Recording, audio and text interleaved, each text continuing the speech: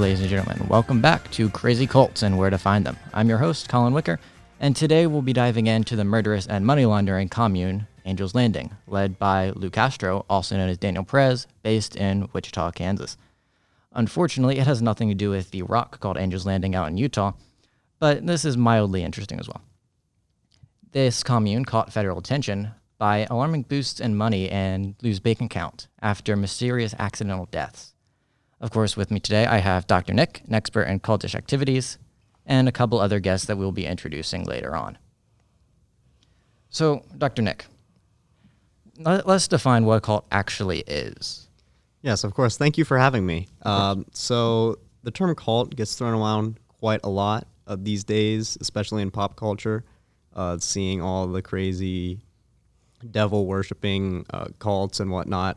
But in reality, a cult is a little more difficult to categorize. And so at this point, there are usually 7 good signs for determining if something is or is not a cult.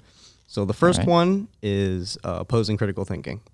So basically what will happen is the leader of the cult will make sure that cult members are not able to really think for themselves, and therefore they're more easily controlled. Right, so is that by like forcing them to do like hard labor and so they just don't have time to focus on it, or how do they go about doing that? Well, it could be hard labor. It can also be, there are many different brainwashing techniques and whatnot. It really depends on the cult for how the leader goes about in doing that. But if there's some sort of opposal to critical thinking or brainwashing or anything like that, it's usually a pretty good indicator of it being a cult. Right. So then the second sign of there possibly being cultic activity would be isolation from society. So to make it easier to control, a cult will usually keep its members away from the rest of the society, whether that's physically in some sort of commune or even information-wise, telling them the media can't be trusted and keeping news of the outside world away from members. Okay. Number 3 would be emphasizing special doctrines outside of Scripture. So creating their own rules and their own way of life and elevating that to a status of importance that is not typical in other forms of like lifestyles and whatnot. And you made the specification outside of Scripture. So does that mean it's like a perversion of other scriptures? We are getting there, yes. But there are many cases where cults will take like deviations from other religions so that there's at least some sort of place where they can start their beliefs. So that is very common as well.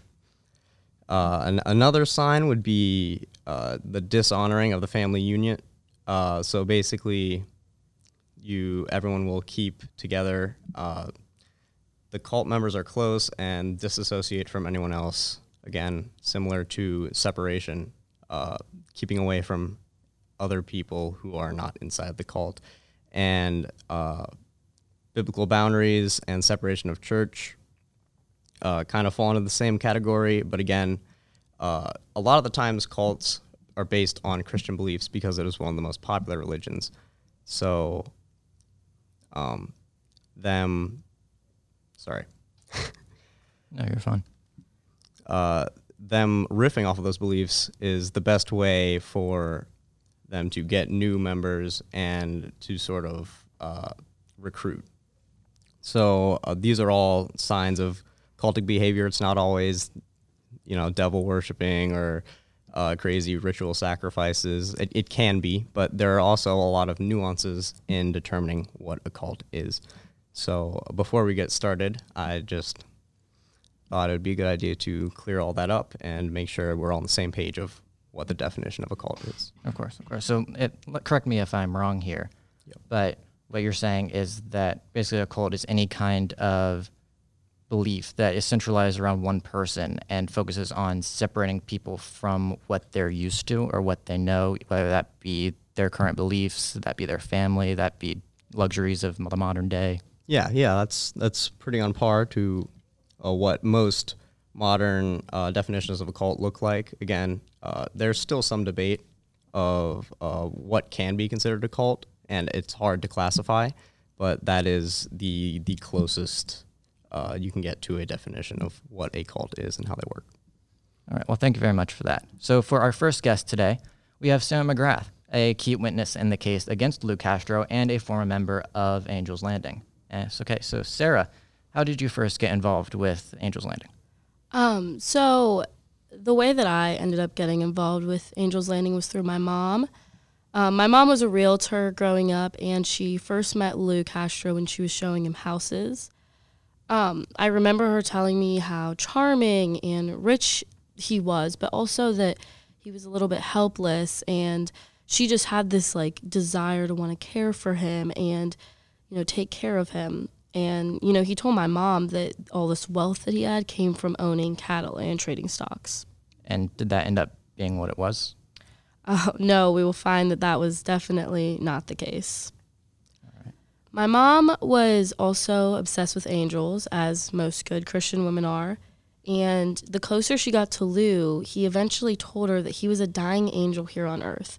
And in fact, that he had multiple personalities, some of which were Michael, Daniel, Lou, and Amber. He told us that he could protect the people around him and tell the future, and he could even tell us when we would die. This was pretty much enough to convince my mom that she needed to follow him. So to me, this already sounds like some cultic activity in, as you said earlier, Colin, the manipulation of religious ideas. So again, it's usually Christian, and we can see that here with Lou as he convinces your mother that he was an angel. Especially so again, using names like Michael and Daniel that were from the Bible. Yeah, so already it's looking like there are definitely some cultic aspects of what you were a part of. So let's continue and see what else. So eventually we moved to Wichita to be with Lou, and my mom was actually the one who helped him purchase the land that would become Angel's Landing. My sister and I were a little bit wary of Lou. We ended up actually leaving our father because he just was not with this whole Lou Castro thing. He didn't feel comfortable with it, so my parents ended up getting divorced. So we were, very afraid, a little bit wary, but our mom told us that we could really trust Lou and that we should not be afraid at all. Dr. Nick, does that sound like separating families, or is that just a circumstance that happened? Yeah, I think you're catching on a little bit. For sure, that's definitely a separation of some sort of family or two other societal members. Being told that you're the only one that, or that Lou telling you that Lou's the only one you can trust or should trust is definitely a separation from other people. And so again, it looks like there's another cultic aspect going on here. All right. So Sarah, when you arrived at Angel's Landing, what was it like there? When we got there, we were quickly introduced to everybody, and it was actually a very small group. There was only 8 people. One of the first people we met was Patricia. She was Lou's right-hand woman, and she was basically like a second mother to us. The thing about Patricia is she actually backed up all of these stories about Lou, and she told us that she had seen him do all of the things that he claimed, including bringing animals and people back from the dead. So again, there's more, a lot of the times in a cult, there will be people who, to sort of bolster the reputation or the validity of a claim, there will be other members who will kind of validate the leader and talk about past events, even if no one else has been there before. And so it seems like this is, again, what's happening with Patricia, who agrees with Lou's claims and will even back it up with evidence, even if that evidence is not true and total fabrication. So, Dr. Nick, do you think that Patricia was in on it being a cult, or do you think that Lou had convinced her that he also was an angel? From what I've heard so far, it does sound like Patricia might be in on what's going on. Now, of course, she could be being as manipulated as well. Maybe she doesn't know all the way, or there's some underlying mistrust or lies going on. But just from what I've heard so far, it does sound like Patricia might have been sort of bolstering Lou's reputation and helping him in his control of the other members of the commune. All right, so now for our next guest, we have Officer Ron Goodwin, who is a local sheriff in the Wichita area. What brought the commune into your sight in respects to the law? Well, I'd have to say the first thing that brought the commune into my sight was all these fancy cars that started pulling up into our town. There were Lamborghinis, Denali's, all sorts of cars, just one after another, and they all seemed to be owned by this one people group that only had one or two people that worked in the area. For us at the sheriff's office, we just couldn't understand how these people would have all this money laying around and seem to work fewer hours than the average person. That usually in the Justice Department, that leads to drugs or other illegal activities. So this was really a big red flag for us and led us to really look into this commune. So you didn't initially think that it was anything cultic. You just thought it was some people that were selling drugs or some other illegal activity. Yeah, I'd have to say that was definitely our first perception.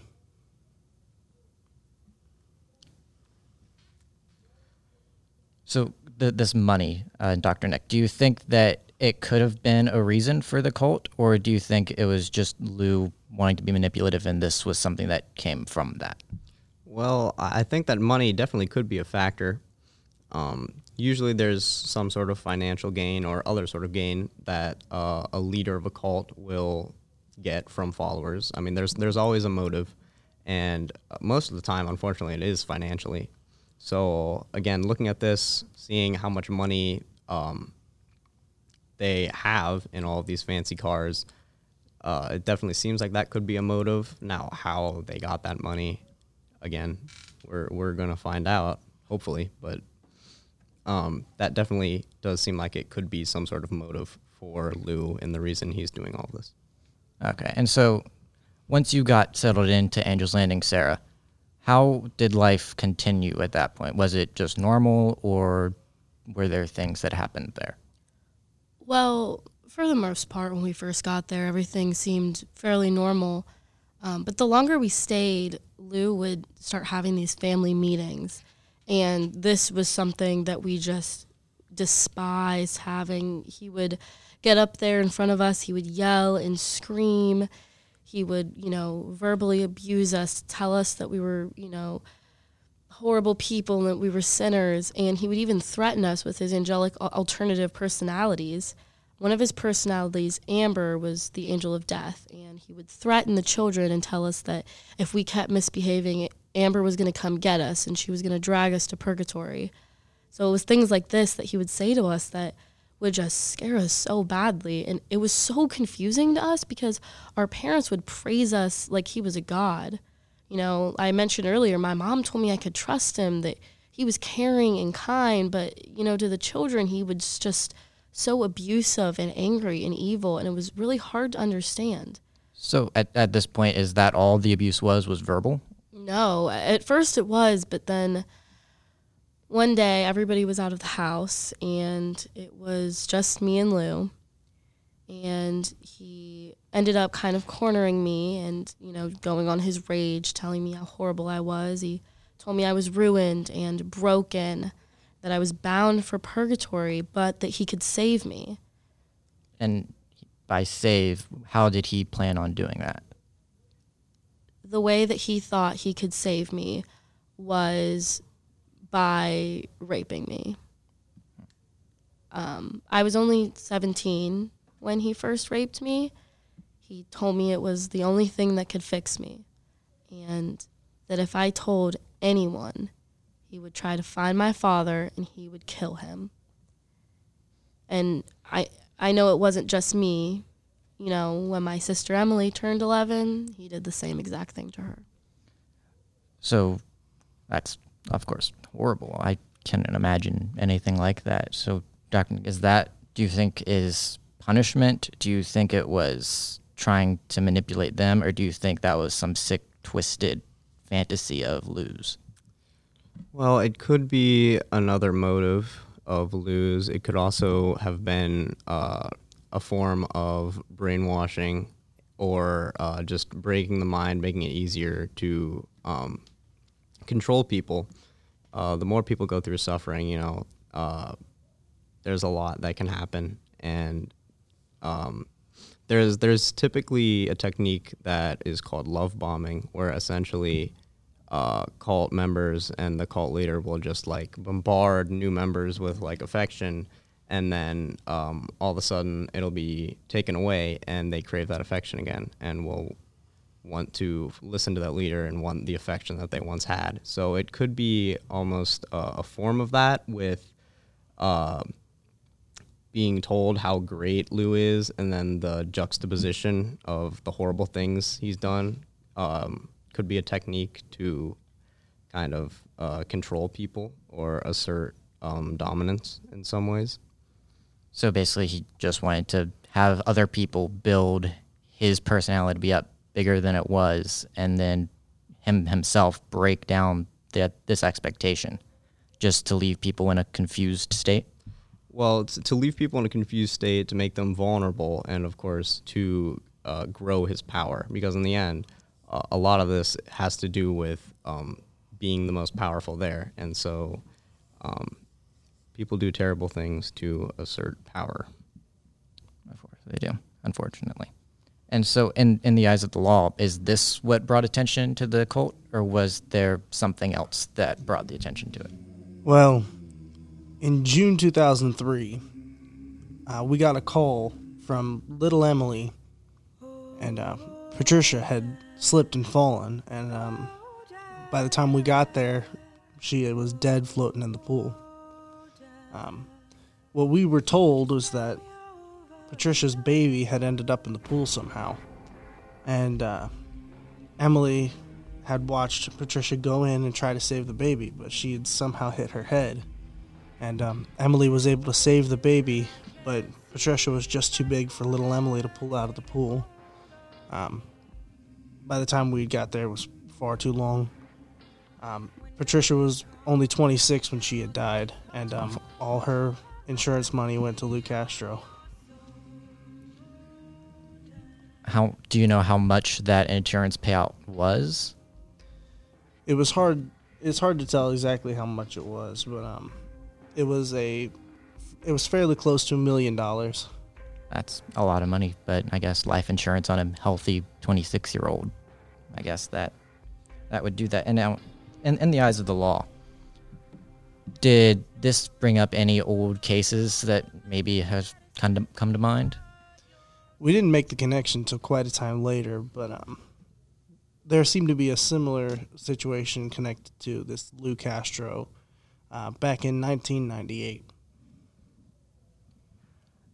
And I already have done some research on this, and from what I saw, Lou was living in Texas and met a girl named Mana, and she moved into the commune, and her daughter Lindsay also moved in with Lou in South Dakota this time, not Kansas. And in 2001, Mona and her new husband took their daughter on a birthday trip, and her new husband was a private pilot and owned a Beech Baron, which is a twin-engine summer plane, pretty much. And while they were flying over Colorado, there was something that went wrong, and the plane crashed, and it was found weeks later with no survivors. The NTSB looked over it, and there were no mechanical problems with the plane, but there were no survivors, of course. And oddly, the landing gear had been put down, but no flaps had been extended to slow the plane. And so it's suspected that it was because of bad weather that they crashed. But on Mona's obituary that Lou published in the local newspaper, it read, Rapid City, Mona Griffith, 38, Lindsay Griffith, 12, James R. Chase, 50, died February 19th, 2001, in an airplane accident near Norris. Mona is survived by one son, Condy Griffith, who lives in Corpus Christi, Texas, one brother, Lou Castro. So, and from this, Lou received the insurance payout, which is odd for the brother to receive the insurance payout. is it not? Yeah, it is. It's quite odd for the brother to receive the payout, especially because Mona and her family were survived by one son. Exactly. And so would this have any relation with Patricia's death, the way things happened? At first, we couldn't really see a connection. Later on, we'll talk about how we finally made that connection with some information down the road. And so was Patricia's the only death at Angel's Landing, or were there other things that came up or other people that died that eventually brought attention to the commune? Sadly, no. So a couple of years after Patricia had died, around March 2nd, 2006, Patricia's husband went on a vacation from the commune. He went down to South Carolina, where in one of the shops he was working on this car. And he was a pretty experienced car mechanic, but from the reports, it just looks like one of the jacks slipped and he ended up crushed under one of the cars. And so he didn't have any of the regular security measures you would have in place, blocks under the car or anything. He was just having it held there by the jacks? From the reports, that's what we found to be true. That's rather unusual. You would expect a mechanic to do that. Is there anything that would indicate he was trying to commit suicide or that he was killed himself? Well, from the phone records, we ended up finding this strange call from Brian just before he ended up dying. He called his young daughter and decided to say goodbye to her, which this is an unusual call, especially for a father who's just on a small trip from a commune. Yeah, you wouldn't expect just on a short trip to see family that you would die unless you were planning to do something. Another point to this, just after Brian died, his insurance report also, all that money ended up going to Lou as well, same as Patricia's before him. That's rather suspicious. Is it possible, Dr. Nick, that this is some form of manipulation, that Lou was able to get Brian to commit suicide for the good of the rest of the group? Or Absolutely. I think it is totally possible. I mean, thinking about how much influence he would already have over people, he's already gathered them to live in this commune, and there's already been death in Brian's family. He's probably already in mourning. I don't think it would have taken too much for what he would have seen to be an angel coming to him and telling him it's time. So I think, especially with the past history and now starting to get a little more of an understanding of maybe what Lou's up to, it's definitely plausible that Lou convinced Brian to commit suicide. interesting. And Sheriff Goodwin, is there any time frame that these deaths would happen? Is there a pattern anywhere? Well, the first detail that we missed after Brian's death was the actual balance for the commune itself. When we went back and looked at the records, we realized that around the 2.5 to 3 year mark, the commune would begin to run out of money. And by the time the commune's budget was lowering and lowering, it ended up lining up with the deaths almost perfectly. First with Patricia's, which replenished that bank account, and then again with Brian, he passed away, and the coffers were immediately full for the commune again. That's a little suspicious, wouldn't you say? It's indeed suspicious, and it really got me worried because I knew that I was on a time frame to figure out what was happening. And so then when the bank account started to get low again, did this pattern continue? Sadly, it did. So Sarah's mother, Jennifer, she was on her way to work one morning and just swerved out in front of a truck, absolutely destroyed her car. She was killed almost on impact. And from reports of witnesses who watched this event take place, it's not like she blew a tire. Nothing happened to her car. She just drifted out in front of the truck. And so when Sarah found out about this, she was obviously very upset by this and said in a different interview, Then about 5 o'clock, Lou comes downstairs and he says, Jennifer's been in an accident. And I said, she's dead, isn't she? And he wouldn't answer me. And that really pissed me off. So I go running behind him and I said, what did you do to my mom? What did you do to her? So after the terrible death of Sarah's mother, what started happening in the commune? Because their members are obviously dwindling and there's not many new members coming in. So what was going on there? So the first order of business is we needed to find out who this Lou Castro was. Every time we looked up in every database that we could think of, we could find nothing on this mythical leader, Lou Castro. So we tried many different times to get, whether it was DNA samples from their trash cans. We even had a team take photographs of fake wanted people in the area to Lou to have him look through them. But our team noticed something very odd when we went to try to lift these prints. Lou Castro seemed to know exactly what we were thinking. So you think he was already on to you? Absolutely. He took these individual photographs, and the whole point of this photography way to get the fingerprints is that when the person touches the film on the photographs, it leaves a print, a very easily liftable print. But when we handed these photographs to Lou Castro, he used just the palms of his hands to handle the pictures, and when he was looking at them individually, he used his fingernail and just swiped it lightly on each picture to make sure that he left no prints. And this really, really got to us. So was there any way you were able to actually catch him?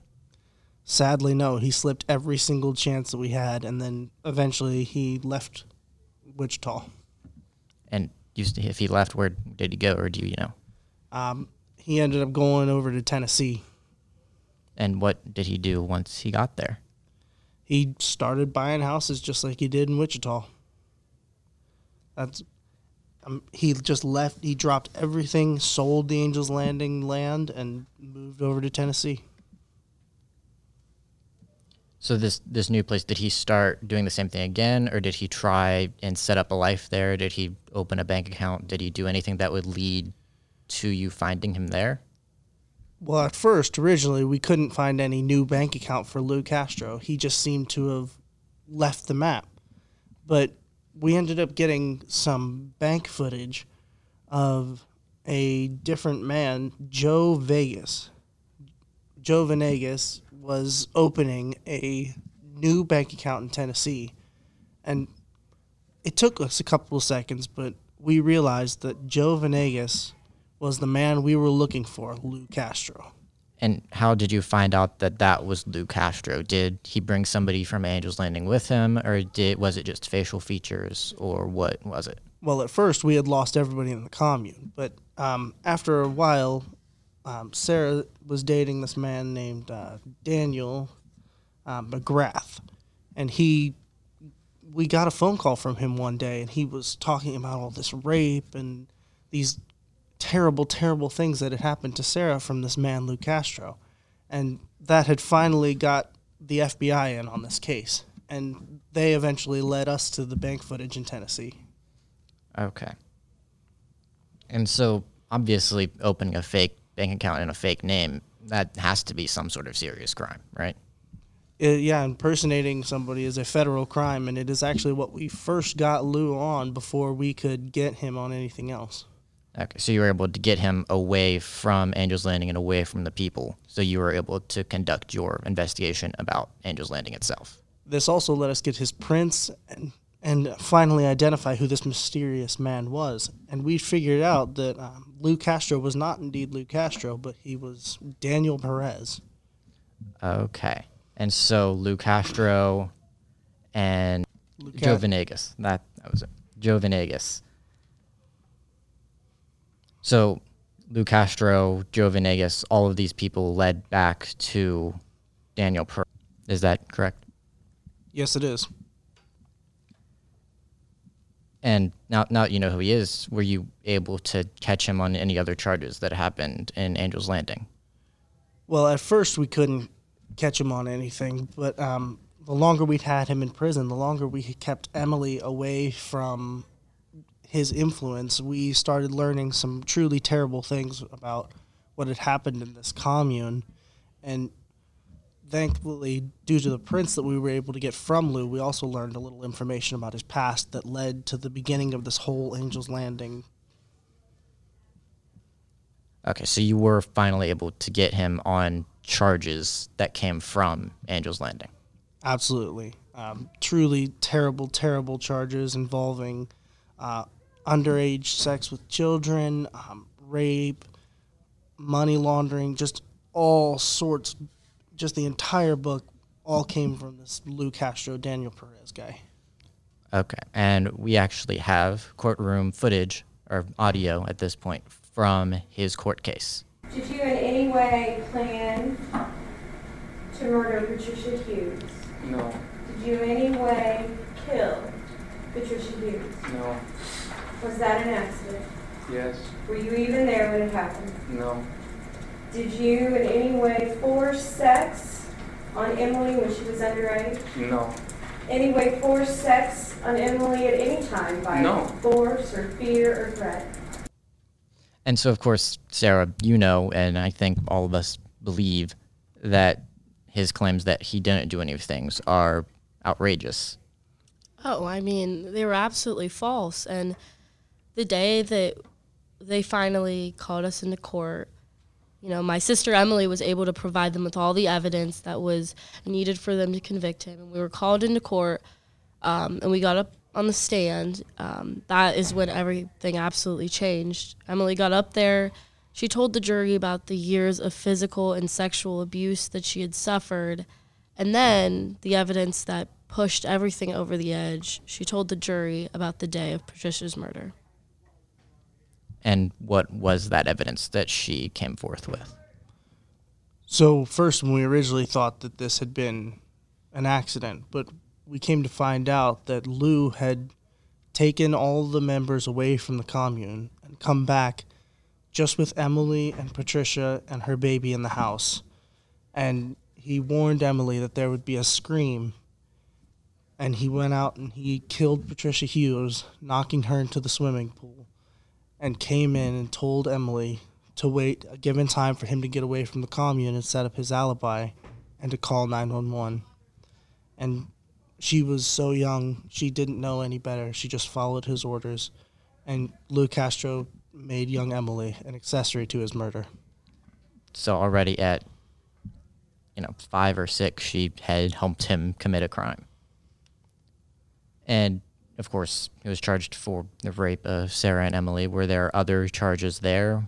Attempted murder? So Daniel Perez ended up being charged with multiple accounts of rape, multiple accounts of murder. He was charged for the $42 million in insurance fraud. And then he was also charged with using a child to become an accessory to murder and forcing these children to help him kill and take all this money. And so did he have any kind of defense for himself of why he did this? Did he plead insanity? Did he say he was possessed? What was his defense? So his defense he ended up crafting said that he had originally disappeared from Texas due to amnesia from 1997 when he was attacked by a gang of men. Well, that seems rather ridiculous. Oh, it gets worse from here. He said that Patricia Hughes had ended up dragging him away and began calling him Lou Castro. He also said that he couldn't have raped anybody because he had been beat to the point where he could only have consensual sex. That, I don't know what to say to that. That's just ridiculous. There's no medical reason for that. Did he have anything to defend himself other than insanity? This was all that he could come up with. So he must have at least gotten a good lifetime sentence. In the end, Daniel Perez was charged with 3 life sentences and an option for parole in 120 years. And hopefully he'd be long gone by then. Hopefully, indeed. So, Dr. Nick, ultimately, is this a cult? Is it just a really weird commune? What was your opinion on this?